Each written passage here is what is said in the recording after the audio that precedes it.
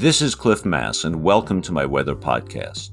Each week I talk about current weather, provide a forecast for the weekend and beyond, and give you more details about an interesting weather phenomena.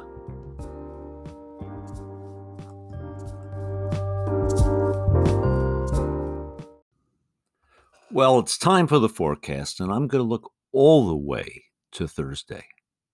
By the way, this week has been snowland. We've had several feet of snow in the mountains.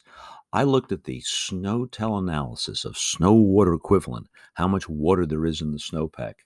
And a lot of places, the Olympics, the Cascades, have 200, 300, even 400% of normal snowpack for this time of the year. In many of the passes, we have 25 inches, 26 inches of snow. So actually, it's really good. This is the best early start we've had since 2017. A really decent snowpack. So good that this weekend, Crystal Mountain's going to be open, and so will Baker. And even some of the lower passes, like Stevens, I think should be close to opening. And looking forward for the rest of the week, there's going to be more snow, another few feet by the time we get to Thanksgiving. So I'm extremely optimistic about skiing in the late autumn here. I think we'll have enough snow. There's more snow on the way. It really looks good. Now, getting to the forecast. Well, today we have some showers to the north. Temperatures getting into the upper 40s, partly cloudy skies. So it's not a bad day, but it's certainly not a warm day, but it's not a really stormy day. Now, Saturday is going to be the best day of the weekend by far. Temperatures getting up to near 50.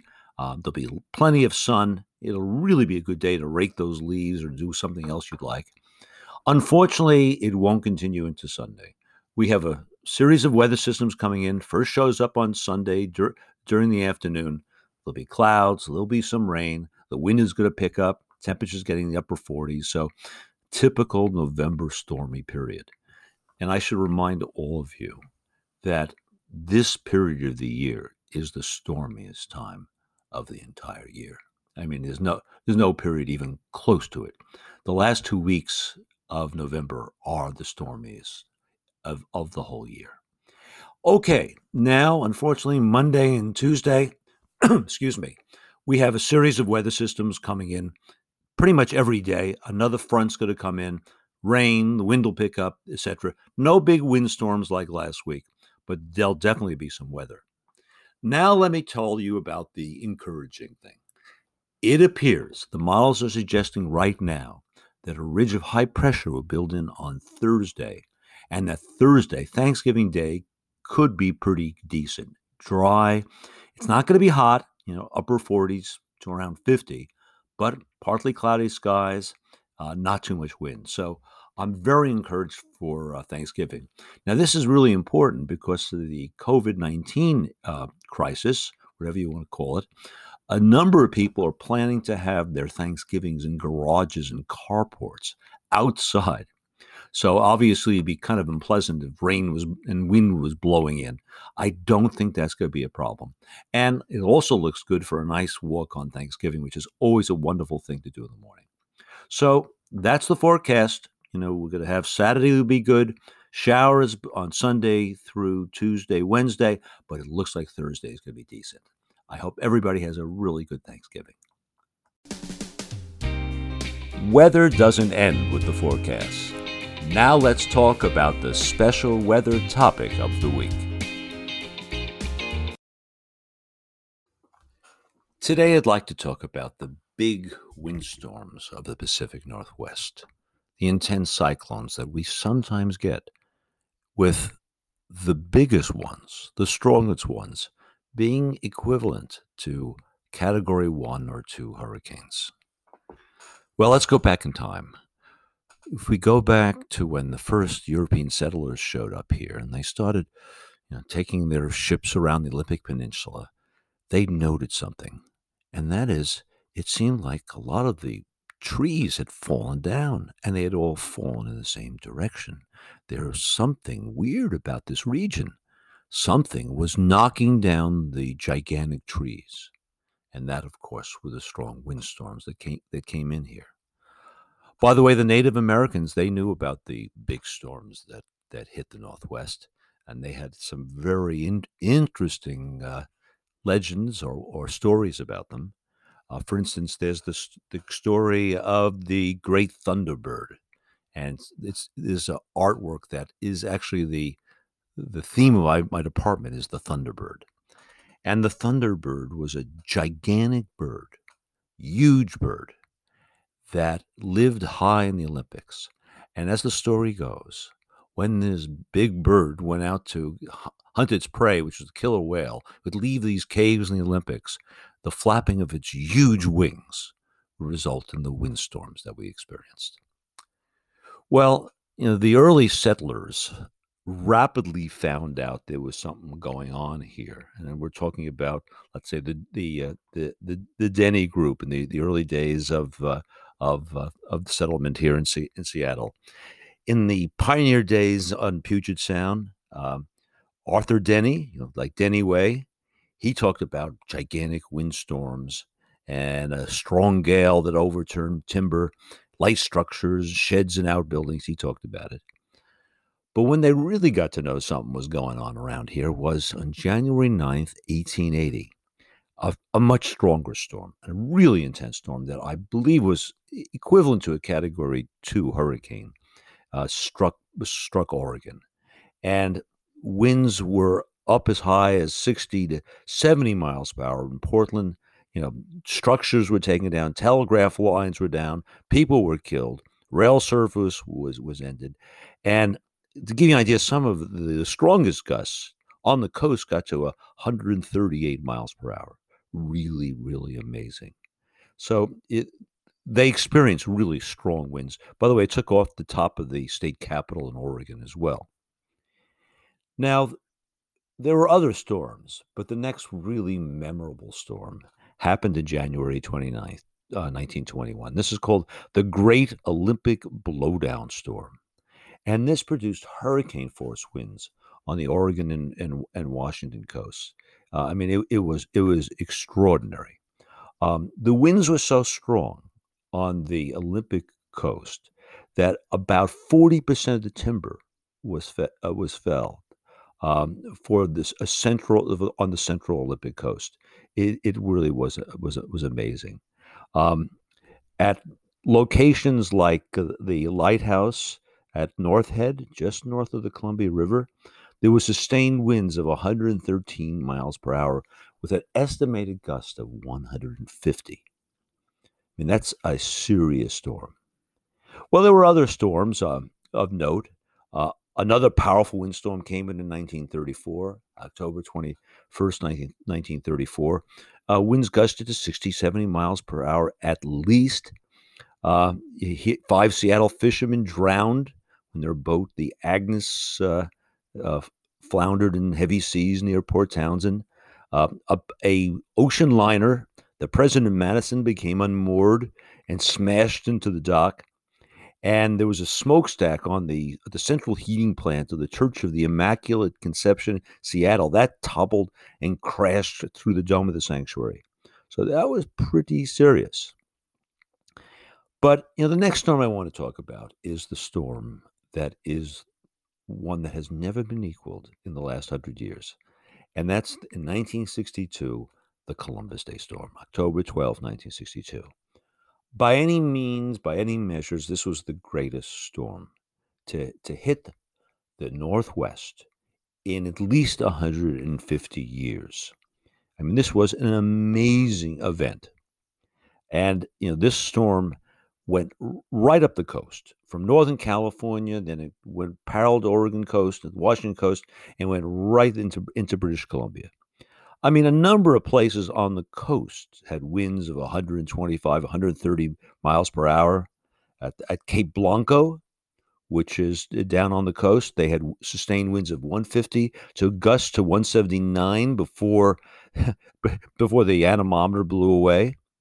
There was a 131 mile per hour gust at the Oregon's Mount Hebo Air Force Station. They had a radar there, and then the Nacelle radar site was another one where they had winds gusting to 160 miles per hour. I mean, this was an amazing storm. And the pressure, the central pressure of that storm dropped to 955 hectopascals. That's a unit.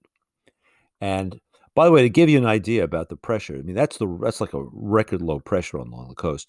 We had a very intense storm this week, and that didn't get close to us. It was up by the tip of Vancouver Island. That got down to about 963, and that was an extraordinary storm.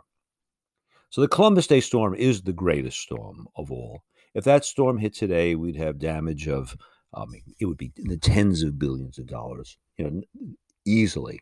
I mean, the winds gusted to 100 something miles per hour in Portland and Seattle. I mean, it was just the damage would be catastrophic if it happened today. Well, then we get to an interesting storm, one that, maybe in the memory of some of you.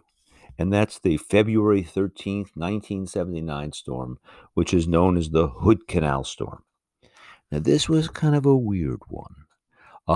We had a sort of a garden variety storm that was approaching the coast, but there was an interaction of the winds with the Olympics. And a little lee low, a low pressure area formed to the northeast of the Olympics, not far from Port Townsend. Very, very tiny low. This is like if you have a rock in a river, you get this eddy that's in the lee downstream. That's what we had. And so what happened was the winds coming off the coast were strong enough, but then the winds accelerated further as it approached that little lee low, and the winds got to at least 100 miles per hour, and those winds, acting on the water, destroyed the Hood Canal Bridge on that date, February 13, 79. So that was a pretty amazing thing. It took $100 million to replace it. So that was a memorable storm.